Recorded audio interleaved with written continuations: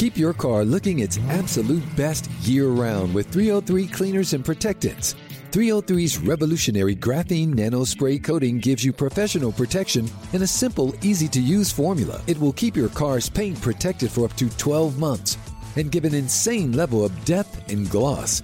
You can also use their brand new 303 graphene detailer to boost protection, slickness, and shine throughout the year. It can even be used for quick cleanups of light dust and fingerprints in between washes. For a 1-2 punch to keep your car looking its best, look no further than 303's line of graphene products. 303 graphene nano spray coating to protect and 303 graphene detailer to boost protection, slickness, and shine.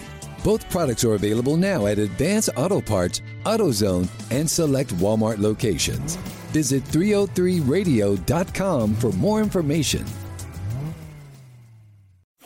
Now you can enjoy MLB Play, the one app with all your favorite free MLB games. Enjoy Beat the Streak, Quick Pick, and more. Enjoy competing against friends. Enjoy unlocking exclusive rewards. Plus, your chance to win $5.6 million. Download MLB Play. Enjoy the app. Enjoy the show. MLB Play. No purchase necessary. Must be 21 or older to enter Beat the Streak, which ends at the conclusion of the MLB regular season or when the grand prize is won. Restrictions apply. See MLB.com/play for official rules. And now, please welcome Rob Bradford. It's time for the Bradford Files, right now on WEEI.com. Welcome to another edition of the Bradford Files. Today, we'll be talking to Andrew Muscato, who produced a great film. I love documentaries. And this is a good one, The Zen of Bobby V. It's also obviously a very timely one.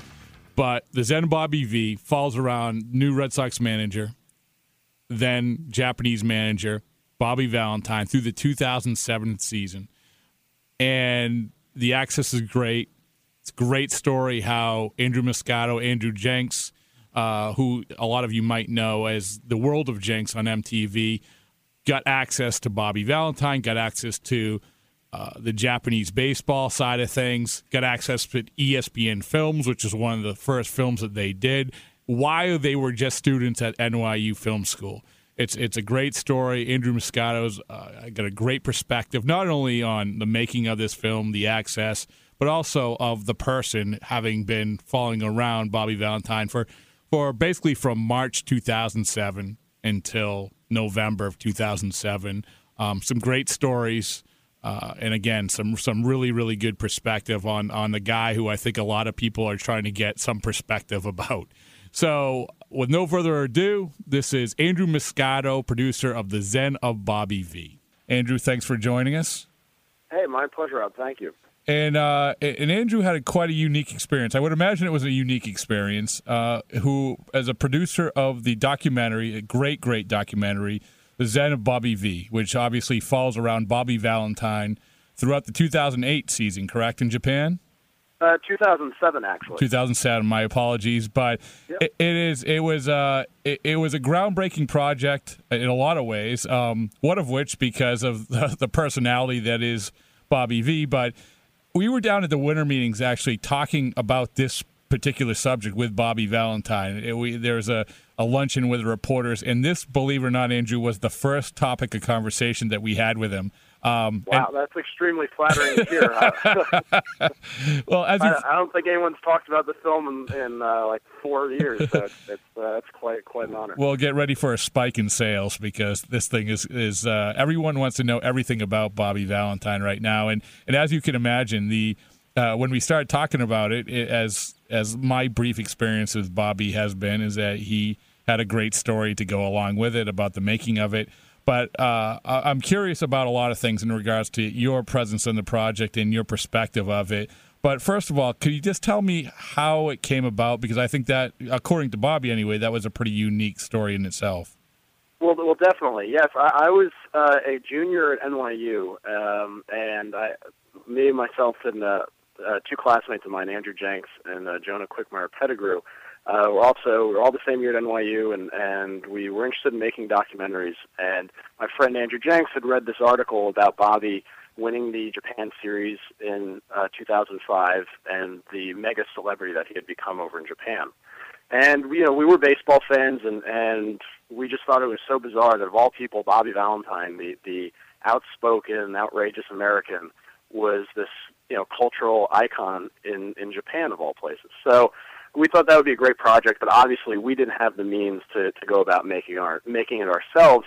But we did send Bobby this whole email saying how we were three young filmmakers and we wanted to follow you around for a baseball season in Japan, and we immediately got a reply back, and it was great. That's all he said. Great. So it was an encouraging, it was a positive email, and it was pretty encouraging. So he said, all right, well, at least Bobby's on board. So we kind of put that idea away until actually we were working on another project that we took to ESPN that they had turned down, but they said, if you guys have any other ideas, let us know. And we immediately fired back, what about a movie that follows Bobby V in Japan? So they said, sounds great. Now, this is December of 2006, so about 5 years ago. And so we pitched them the idea. They liked it. They said, all right, well, why don't you guys come back, and if you can, bring Bobby and bring a budget, we'll have a much bigger meeting. So we said, sure. So we call up Bobby. Unfortunately, he was home in Stamford, Connecticut, because it was the off-season. And so we call him up, and we say, hey, we're the guys who want to make the movie about you. We have a meeting with ESPN next week. Can you come join us? And there's this pause on the phone, and he finally said, we should probably meet first. So we said, okay.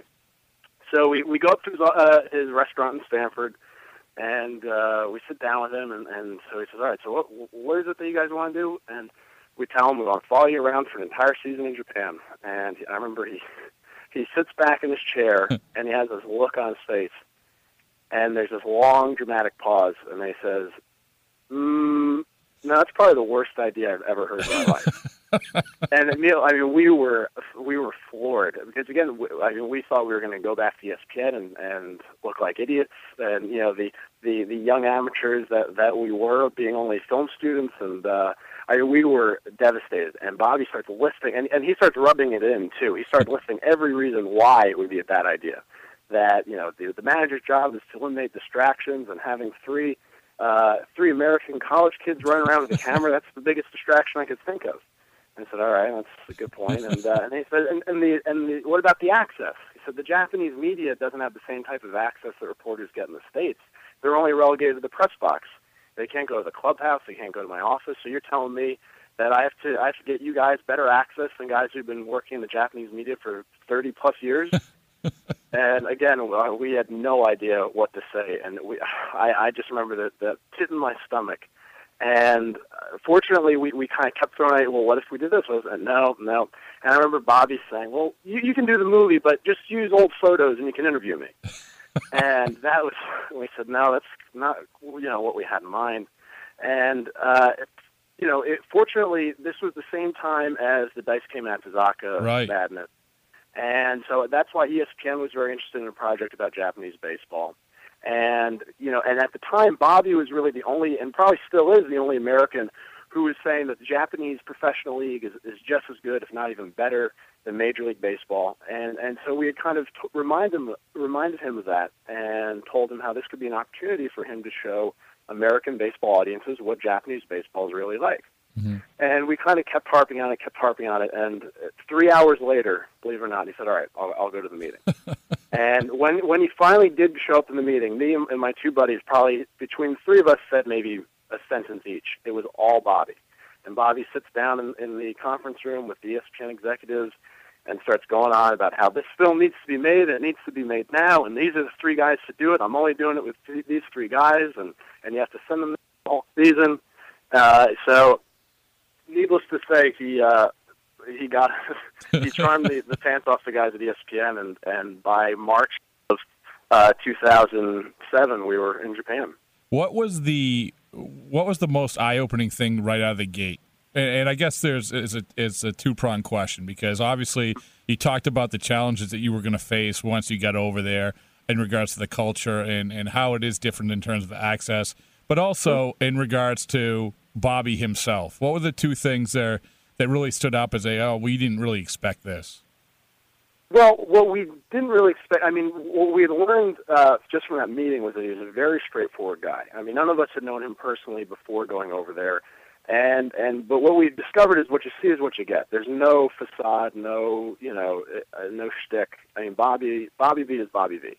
But the one thing that we hadn't expected about him was how dedicated he was to adapting to the Japanese culture and customs. Mm-hmm. I remember it was probably our first week there. He handed us this worksheet of 25 vocab words that we had to memorize. Also, there was the town that his team was based out of, the Chibote Marines, was kind of westernized. I mean, like most of Japan is, but this one more so in particular. I mean, there was an Outback Steakhouse and the Baskin Robbins. And if Bobby ever found out that we were at the Outback Steakhouse, he would give us so much crap for it. And again, because he only ate Japanese food, he tried to only speak Japanese, and I think that's one big reason why he endeared himself so much to the Japanese public, that he really made that effort, and he expected us to do the same. When you got going in the project, you said you got there in March of 2007, correct? Yes. Okay, so you get going. Were there a lot of obstacles out of the gate? In other words, as you kind of, okay, we're filming, we understand what we want to do, how we want to do it, but it's not really going exactly as we had planned. Was that the case, that you kind of had to ease into things a little bit? Definitely. I mean, that was one benefit to being there for the whole season. The Japanese, there's definitely a certain way to go about doing things, especially in Japan, and I think being there for as long as we were, because ultimately we didn't leave until November of that year. So just being there and, gaining the trust not only with Bobby, but with the rest of the organization, the players, the front office, helped us out so that maybe, April, May, June, we too were relegated to the press box and just watching the games from there. But by September, October, we had a camera on top of the stadium. So wow. That was definitely pretty wild. But yeah, another thing actually is before we went over, ESPN had us outline, what the production would be. This is what we'll shoot. This is what we're trying to get. And one of the things that we expected, especially again since it was the whole Daisuke Matsuzaka, craziness, was that we thought that there was going to be the Hideo Nomo like jumbotrons in Tokyo and people watching it, because that's just what we expected the Japanese to do. And I remember we went into Tokyo at like 7 a.m. It was Daisuke's first game at Fenway. Mm-hmm. And we expected to see the whole, the Hideo Nomo like big screens, and there's none of that. Mm. And I guess one thing that we hadn't expected about Japanese baseball, and ultimately became the theme of the film, was that the exodus of Japanese players to the United States had kind of, the novelty had kind of worn a bit amongst the Japanese, but at the same time, it had also been hurting the Japanese fan attendance. Not as many people were actually going to games in Japan because they would just watch, the Yankees, the Red Sox, and the Mariners are all broadcast nationally in Japan. So folks would get their fill of baseball before they go to work in the morning, and that's it. And so the attendance at the ballparks were extremely low. I remember being shocked our first road trip. Seeing how few people. I mean, there's always every team has this dedicated fan base out in the bleachers, but beyond that, it was some of the stadiums. I remember once there were more people people working at the stadium than actually at the game, and that was in Osaka. But so one of the themes of the film was Bobby trying to reinvigorate the fan base of his team and trying to introduce different promotions and fan services that American fans have come to expect. The fireworks night, team autographs, stuff like that, and it definitely worked. Was he? That's interesting because was he very hands on in regards to? Like you talked about fireworks night or promotions, or was he say, okay, this is our organization, and it's more than me making up the lineup card or managing the team? Was he much more hands on than you even anticipated? Oh, without a doubt. I remember once he asked us what we thought of the alternate uniforms that the team wore, and so the other night she goes, "Oh, good, thanks, because I designed them." No kidding. And but no, I remember when I heard that he was getting the job with the Red Sox this year. Immediately, I flashed back to this moment where we were in his office. The season in Japan was over. But he was in his office planning the, Fan Appreciation Day after the season ended. It was this huge event, this all-day event at the stadium. They had, people could run the bases and meet the players and go into his office, the whole thing.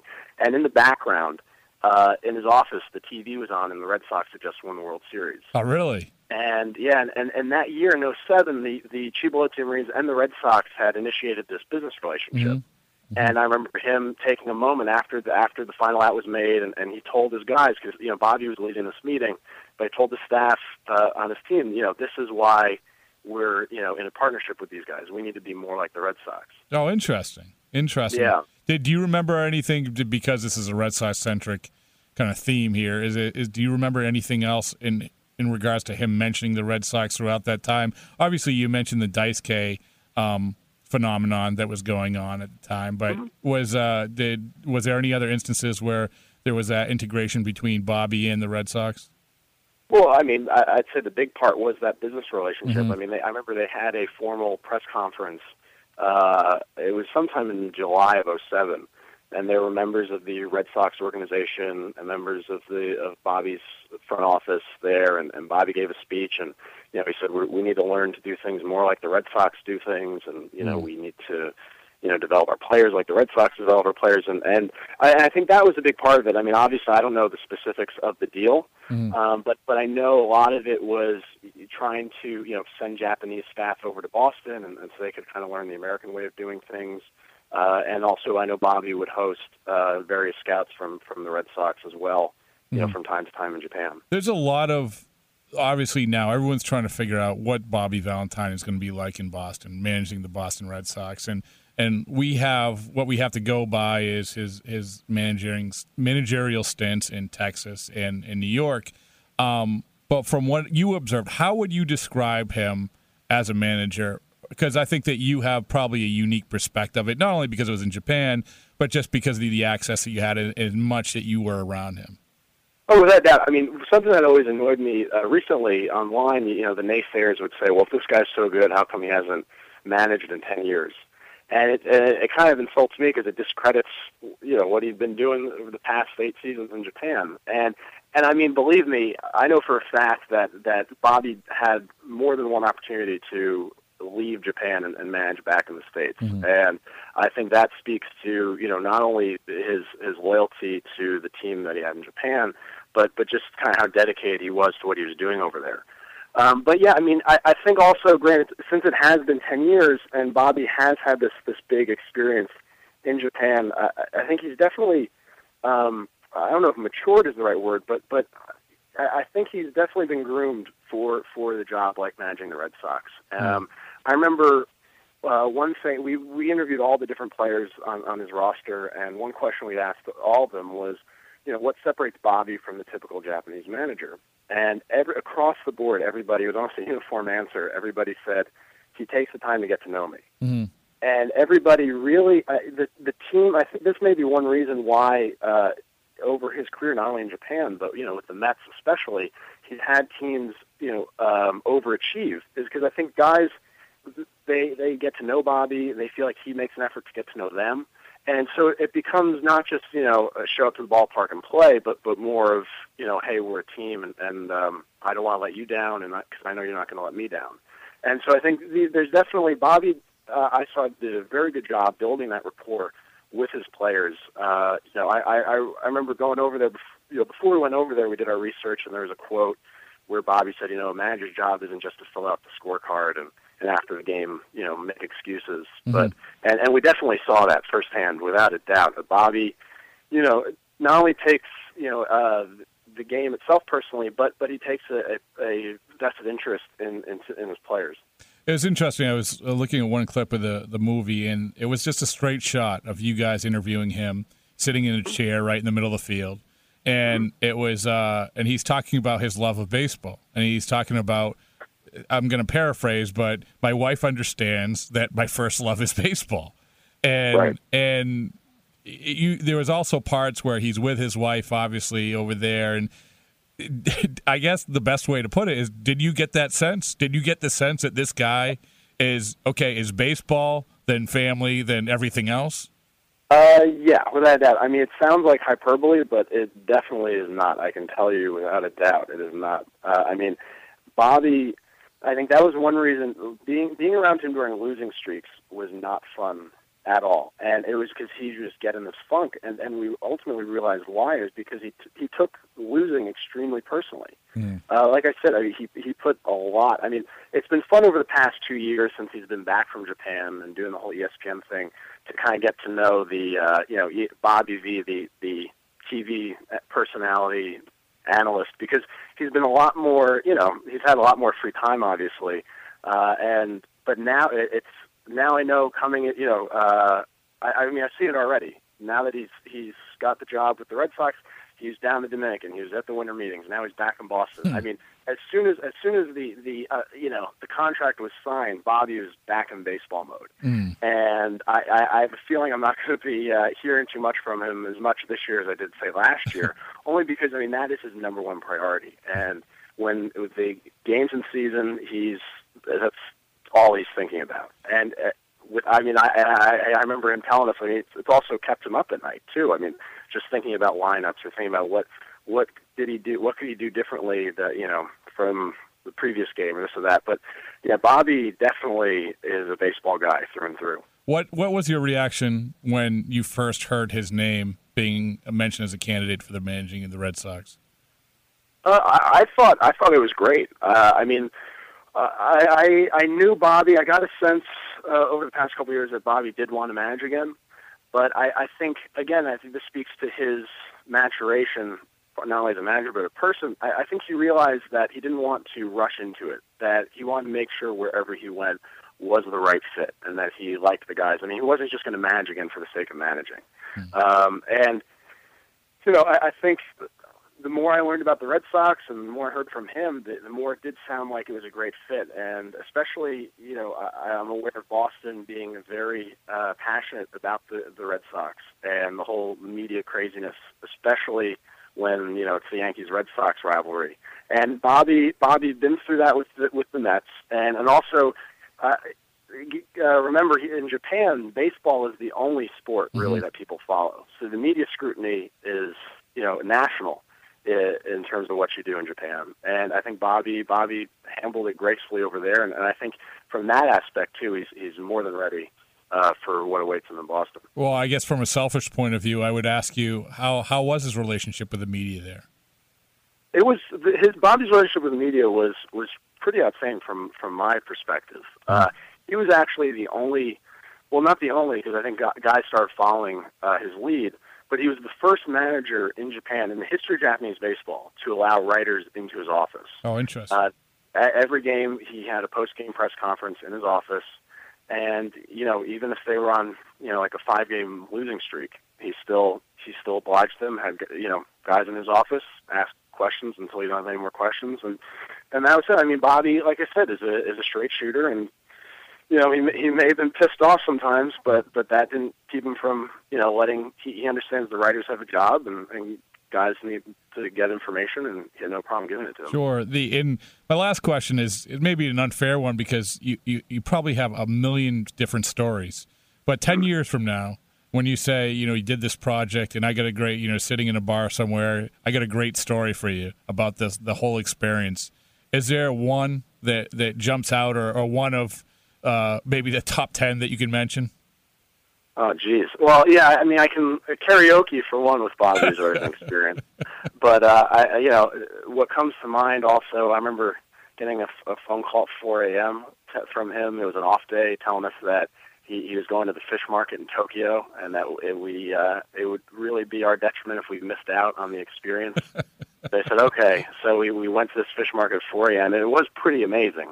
I mean, these massive tuna, and I think probably one of the largest fish markets in the world. And Bobby, was soaking it all in. And I thought, all right, well, whatever. We're here at 5 a.m., 6 a.m.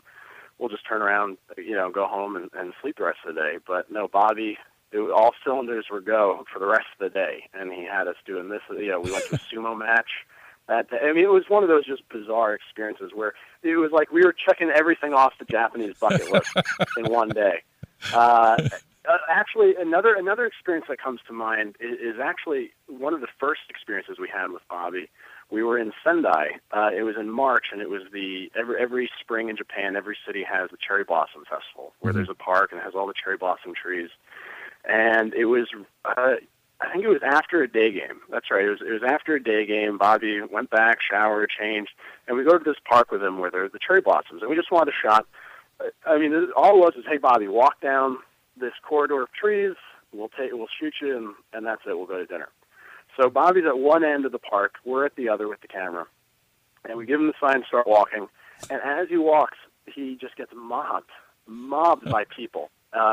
We ultimately ended up using it as the last shot in the film. But as he's trying to make this maybe 25-yard walk to the camera, he just fans, and they're not even his hometown fans. They're just Japanese. They're fans from the other team, but people are touching him, taking pictures with him. It was unbelievable. And I remember we sent that was one of the first clips we sent to the guys at ESPN, and they just couldn't believe it. They said, "Would you guys pay all the extras?" And it was, yeah. I mean, and that's when we really got the sense of how beloved he was in Japan. Well, Andrew Moscato is awesome stories, great analysis, great perspective. I don't know, you said that nobody's thought of this film in a little bit, but as I told you, I think there's going to be a huge spike in sales. So why don't we contribute to that spike in sales? Is there any way that people can get their hands on the film, The Zen of Bobby V? Rob, I wish there was. It had been on ESPN a bunch of times, and they had replayed it on ESPN Classic. It would be great to see it on NESN. Unfortunately, what happened was that we used a lot of Japanese game footage in the film, and I think there was kind of an issue resolving the rights to that in the U.S. So yeah, hopefully something can be worked out with the Japanese league over there, and we can get it back on American TV sometime soon. We'll find a way. If we do nothing else, we will find a way. Is there any other projects that you want to promote at all that you're working on? Yeah, definitely. Well, that's the other funny thing. I mean, my relationship with Bobby over the past years has changed a bit because last year we became business partners. We started a production company together called Makuhari Media, named after the town we lived in Japan. But yeah, so we're making more sports-themed documentaries like The Zen of Bobby V. We just finished one called Pelotero, which premiered at the Hamptons Film Festival in October, and it looks like it will be on TV nationally the start of this coming baseball season. But yeah, it's been great, having Bobby, as a fellow film producer. But that's great. Baseball calls, and I'm sure he'll still be involved in the filmmaking stuff, just not as much. Well, again, Andrew, thanks so much for joining us, and maybe down the line we'll have the sequel to The Zen of Bobby V at Fenway Park, because I know that if that will definitely get on NESN, I guarantee you that. Yeah, I mean, honestly, I think I could film Bobby painting a house or watching grass grow, and it would be interesting. So I think there's always room for more Bobby V movies. Well, Andrew Moscato, thanks so much for joining us, and we'll talk to you down the line. All right, thanks, Rob. Appreciate the opportunity. Keep your car looking its absolute best year-round with 303 Cleaners and Protectants. 303's revolutionary graphene nano spray coating gives you professional protection in a simple, easy-to-use formula. It will keep your car's paint protected for up to 12 months and give an insane level of depth and gloss. You can also use their brand new 303 Graphene Detailer to boost protection, slickness, and shine throughout the year. It can even be used for quick cleanups of light dust and fingerprints in between washes. For a 1-2 punch to keep your car looking its best, look no further than 303's line of graphene products. 303 Graphene Nano Spray Coating to protect, and 303 Graphene Detailer to boost protection, slickness, and shine. Both products are available now at Advance Auto Parts, AutoZone, and select Walmart locations. Visit 303radio.com for more information. Ever wonder what it's like to play in an MLB game? Play Loud is your exclusive look into the fun of the game as we mic up the league's biggest stars and follow them with dedicated cameras both on and off the field. Watch game time reactions to some of the biggest plays and follow your favorite players as they chat in the dugout with their teammates between innings. You never know what you're going to see or hear. It's baseball like you've never watched before. Tune in for new episodes of Play Loud only on the MLB YouTube channel. A bad team facing a good team is never completely out of it. Nick Kostos, co-host of You Better You Bet, 3 to 7 p.m. Eastern on the BetQL network. There's 162 games in the season. The best teams are going to lose 60-plus times, and the worst teams are going to win 60-plus times. Each night is its own individual entity. That's what makes betting on the baseball regular season so much fun. All the insight you need to bet smarter is at BetQL.com. And listen to You Better You Bet with Nick Kostos and Ken Barkley, streaming weekdays from 3 to 7 p.m. Eastern on Odyssey.